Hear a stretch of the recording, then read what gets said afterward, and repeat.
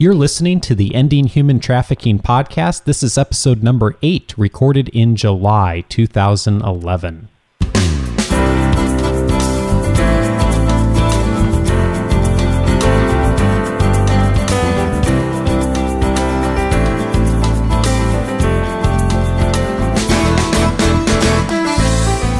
Welcome to the Ending Human Trafficking podcast. My name is Dave Stachowiak. And my name is Sandra Morgan.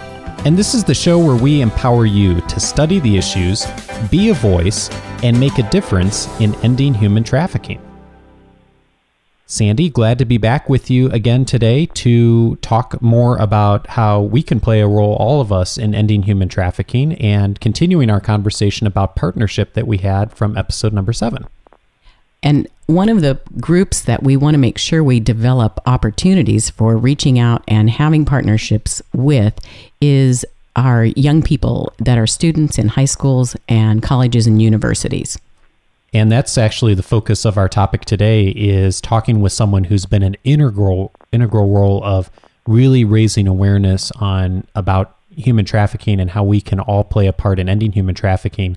And not just at the government level and with large organizations, but at also the student level, and raising awareness among college students who not only can learn about this issue, but can really be strong advocates for being able to address it. And we have a guest here today to speak to that. And I have to really key off of your word strong advocates, strength in energy and in passion and in commitment.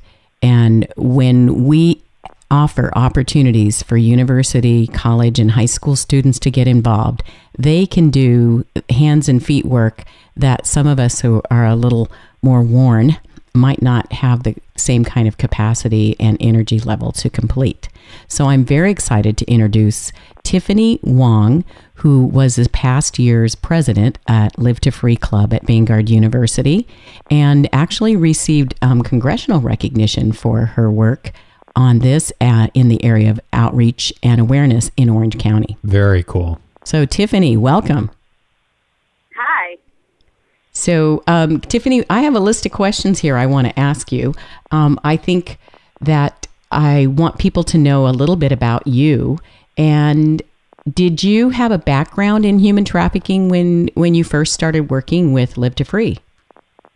No, and I actually barely knew anything about human trafficking, and it was only after some time with the club and taking a human trafficking class that I learned quite a lot. So, and I also want folks to know that you're bilingual. What other language do you speak? I speak Cantonese and English. Cantonese. So, but you can understand Mandarin as well, right? Chinese? Well, that's one of my goals. One of your goals. Oh. That was a really important aspect of what we could deliver as a club in our community. So let's talk about when you heard about human trafficking and you really wanted to do something. How did Live to Free provide that opportunity for you? Well, Live to Free goes out to schools and talks to students about human trafficking, and then they also did a summer internship where they went to clinics and clinics, police departments, and libraries where they were able to speak to the bigger community about human trafficking. So that kind of preparation then, did you go out on your own? No, we always went out in teams, probably around 3 to 4 people, and we all took turns speaking to different people. We all had an opportunity to speak and also learn about human trafficking. Okay, so let's just, for fun, I am the receptionist at a walk-in medical clinic, and your team just walked in the door. So what do you do? Do you just hand me something and walk away, or what do you do? First, I'll say I'll introduce myself, where I'm from, what organization I'm working with, and I'll say, do you know anything about human trafficking? Sometimes they say yes, sometimes they say no. And then I'll say, do you know that human trafficking happens here in Orange County, which starts a conversation. Most times people do not realize that human trafficking is so prevalent in their own neighborhoods. So then we have just a short conversation about what human trafficking is and that it's here in our backyard. And then I give them a brochure and tell them that we offer free training for their workers if they would like to do that. And then I'll end it off with saying the 888-3737-888 number, which is the national hotline to report human trafficking. As we're talking about Live to Free, Sandy, and I was wondering if either one of you might share just some information about the background of Live to Free and how that organization came about as we're listening to Tina's experiences, because Tiffany's experiences. I'm sorry, I don't know where Tina came from, Tiffany. I'm sorry about that.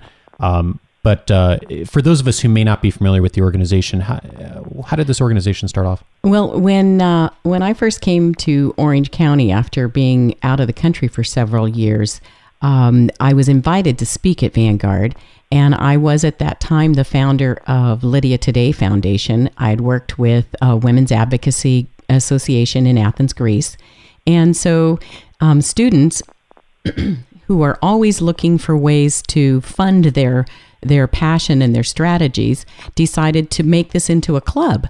And they filled out all the paperwork so they would get the student association funds for their club. And they called it the Lydia Club.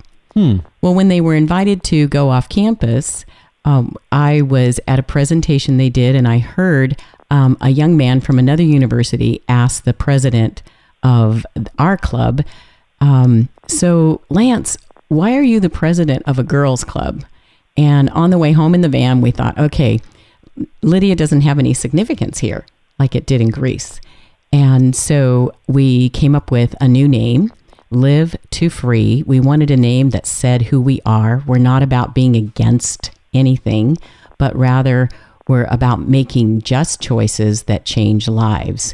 And on the website, it actually gives a brief summary of the Live to Free mission, which is Live to Free exists to challenge a generation to make personal choices that recognize the dignity of the individual and the responsibility of consumers to slow the demand that drives modern-day slavery and to network with others to rescue, rebuild, and restore broken lives of victims worldwide.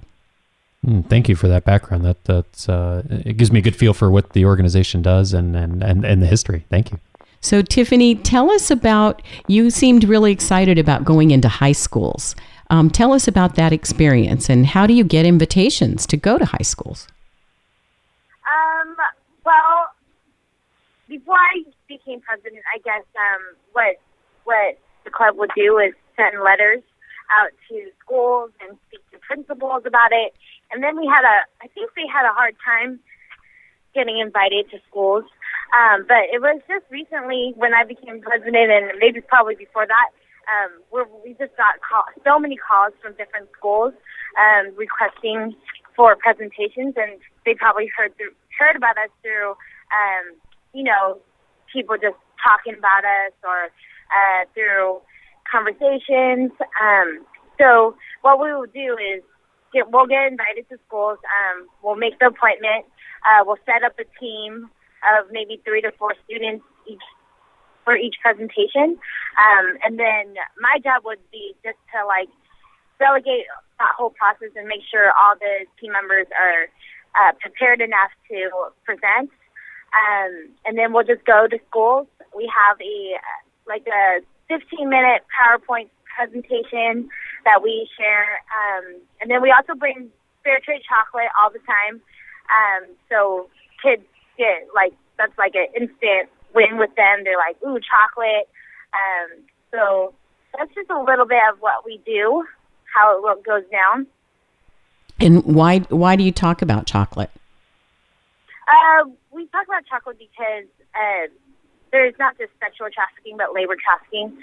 So we bring in fair trade chocolate, which fair trade means that there's no slavery involved with the process of making the chocolate. So it's just a way to kind of introduce the topic of human trafficking, and then we go into a discussion of making just choices that change lives, and which also means making just choices at the cash register. We tell kids that we could make votes at the cash register for justice and for people to be. It's like for kids to understand that to have respect, we have to respect other people too. And so, as we buy fair trade chocolate, then we start to respect other people, and we make that decision to spend a little more money on chocolate. Well, how much more money do I have to spend to buy fair trade chocolate? Fair trade is about like $2 a bar, and like cheap chocolate is maybe like about $1. So it's a little bit more, but it helps somebody else somewhere else to go to school and have health care and just things that they need. So our ideas sometimes about being thrifty and buying the cheapest product may not in the long run be the best bargain for our community. Right. So exactly. When I spend $2 on a chocolate bar that's fair trade, then I'm also purchasing the actual labor that went into that. So that means someone that maybe is part of the cocoa plantations on the west coast of Africa, where we have a lot of evidence of child slavery for cheap chocolate. Then when I'm buying fair trade, that means that an adult is going to be paid a fair wage, and they'll have the opportunity then to take care of their own children, to educate their children, to feed their children. So that seems like a much better bargain than a cheap chocolate bar. Yes. And when you tell me that you give them materials, what kind of materials are you giving to the people that you go visit and the students that you see? We usually hand out brochures, posters, and stickers. All of them are free. If you just go to sites like OCHumanTrafficking.org, that's a great resource, and you can just request those brochures, and that's what we just hand out to people. The kids love the huge posters and the stickers. They put them in their lockers, their binders, everything like that. So it's a great resource to have, and all of those resources have the national hotline number. And yeah, that's what it has. Okay. And I think we've mentioned in past podcasts that you can order those exact same resources from Look Beneath the Surface campaign and on the Health and Human Services website. And we can certainly add that link to our podcast notes if anyone is interested in doing that. Now, one more question for you, Tiffany. As a student in a university group like this, you've developed some great understanding. You've developed leadership skills to organize other students. So you've been able to, I think in your tenure as president, that you organized and or presented to in community outreach to clinics in 4 languages. You had Spanish, English, Vietnamese, and Chinese. You also went to dozens of high schools. You led a high school student service project at a local high school, where then it was like multiplying, because now then you were the one training even younger students, and then they went to the junior high. So it becomes like a mushroom that just keeps growing and growing. So your tenure as president is over. You graduated from college. And now how do you keep that going? How do you apply what you learned in your further education, community involvement, and career choices? I will be going to Atlanta in September, and I'll be spending a whole year there. And Atlanta, I heard, is one of the biggest hubs for human trafficking in the United States. So part of me going there will be developing relationships with at-risk youth and just, telling them that they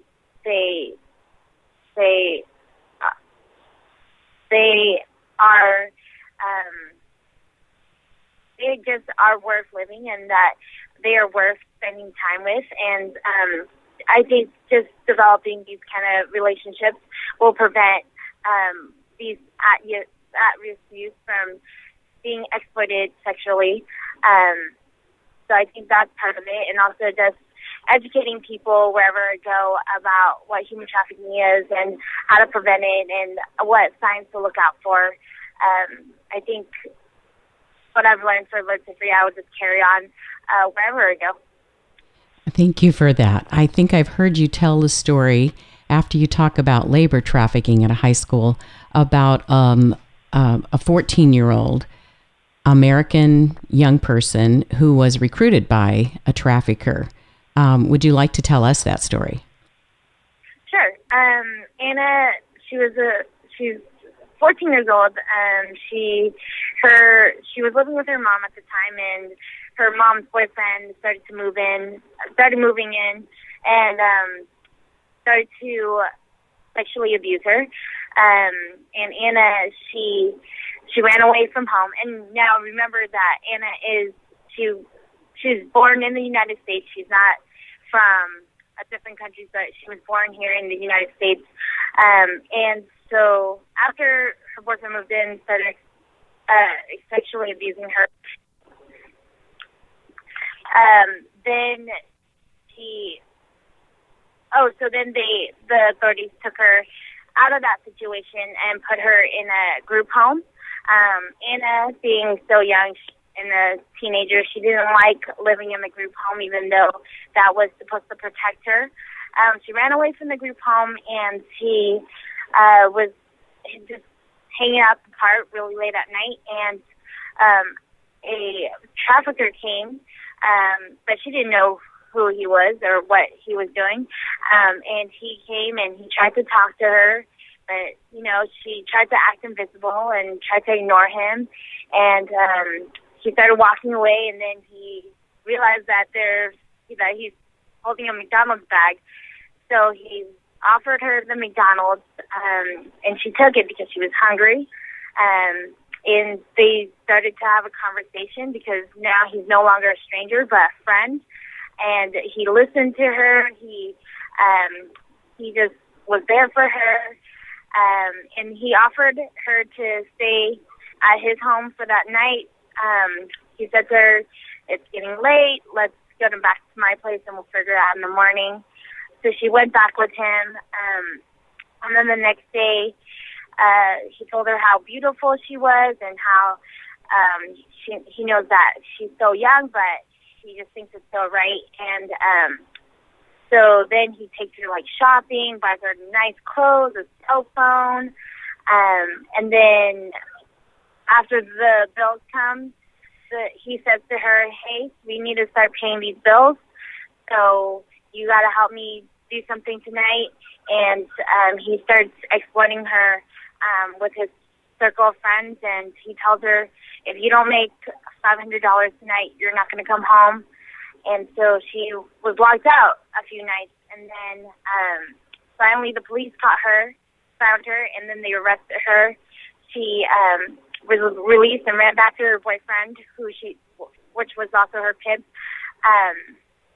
And then the second time she got caught, the police brought her in, and they treated her like a victim, and they asked her, her whole story.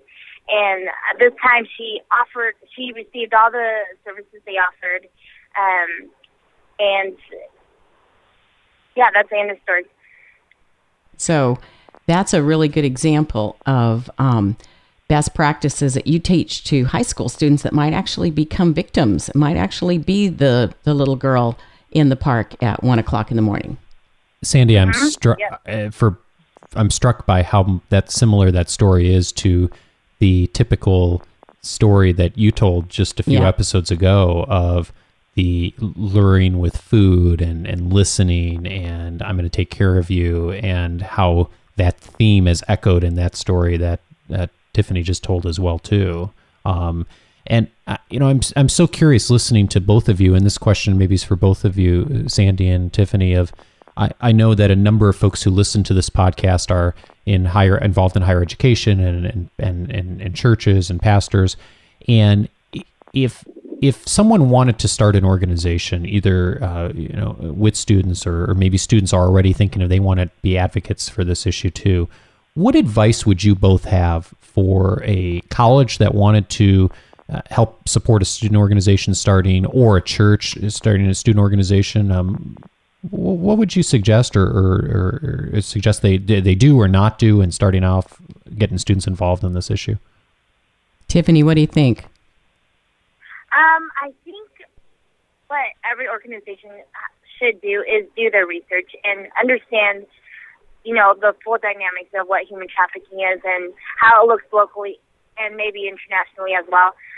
And also check out what their local task forces are rating. It's not worthwhile to repeat, not to start over the whole process when so many organizations are doing something. So it's good to do your research and understand what other organizations are doing as well, and collaborate. I think that's very important. And also, this is a huge thing for students, because I know a lot of students they want to actively find victims and do busts themselves, but they have to understand that that's very dangerous. They put themselves and the victims in danger, and it doesn't really make a good case. So that's what I would tell college students. But always just see what other people are doing, team up with others, and do your research as well. So they could go online and see what you've been doing. Yes, you could go. Anybody could go on www.livetofree.org. That's just, we have just a website of what we've done in the past, and just our events and our presentations, and also just resources about human trafficking. And just for those who may not know, that's live the number 2 free. So LIVE the number 2 FREE.org to visit the website that is Live to Free has set up. The wonderful thing about what Tiffany has done as president is she just keeps adding to what previous presidents have done with this club since it started a few years ago. And they've expanded and have a couple other clubs in the area that they meet with and begin to collaborate with. They share resources so that each year it doesn't have to start all over again, but they build on what they've already accomplished and already set as really good practices. One of the questions I wanted to ask you, Tiffany, is what are the responses from high school students when you tell them stories about children as slaves for cheap chocolate and as pimps recruit American young people in parks and bus stations? I think they're just shocked that because a lot of them may have heard of international human trafficking and not so much for domestic. And it just, it amazes me because I look into the audience and all the kids are so intensive and they're just so interested in this whole topic. And I think a lot of them are really concerned too, because that's why they ask a lot of questions. So it's very cool to see that. And is this something you usually go and just talk to girls? No, we talk to both boy and girl students. We talk to students, we talk to teachers, principals, counselors, pretty much the whole community, and that's what's really important. So it's good to have a really balanced group in your club. This is not something that we want to isolate as just a women's issue or a girls' issue, but this is a community issue. So it includes the girls and the guys. And we're so excited about seeing what you've done, multiplied the idea of sending in almost peer mentors when we send university students back to high schools and then high school students back to junior highs. This is a level of prevention that's going to be an area we want to see grow as we build more and more community partners. So we want to thank you so much for coming on today by telephone and wish you a lot of success in your work with at-risk youth in Atlanta. That is truly a hub for commercial sexual exploitation of children. And knowing that you're going to take the expertise that you already have and your passion and put it to work in this area of prevention is very rewarding for me as a professor. And I'm thankful for all of your work, Tiffany. You're welcome. Sandy, before we close up with Tiffany, I'm just curious from your perspective as a faculty member and as an advisor to this group, what advice do you have for other faculty advisors that might be looking to support a student organization like this of good things to do or maybe avoid? Well, I think one of the things that we want to do is always put excellent tools in the hands of our students, excellent resources, and then set standards so that there's some accountability. And training is essential. Every student that goes out to do a high school presentation goes through training. They get an approved PowerPoint with materials that are found in our State Department and Department of Justice and Health and Human Services materials. They don't do this on their own to build their own little nonprofit, but rather they do this to support what our community at large is doing. Most of our students attend at least one or two task force meetings so they get an understanding of what our community is doing, and so that they can be accurate, not overstate issues. And then when they disappear, because that's what happens, they graduate and they leave us, that there's going to be somebody coming behind them that can pick up and continue, because this has been established as best practice and we have good standards already in place. And you may have heard something here on this episode today that got you thinking about how you might start an organization like this or support students in starting an organization. And Sandy's a great resource for that. So you can reach out to her at gcwj@vanguard.edu by email. And Sandy, folks wanted to call and chat or reach out to you? 714-556-3610, extension 2242. And we want to thank again Tiffany for joining us today. Tiffany, thanks so much for your service and your expertise. We're so glad to have had you join us. All right. We'll look forward to seeing you again soon, Tiffany. Sandy, take care. And we'll see you all again for our next episode in 2 weeks. All right.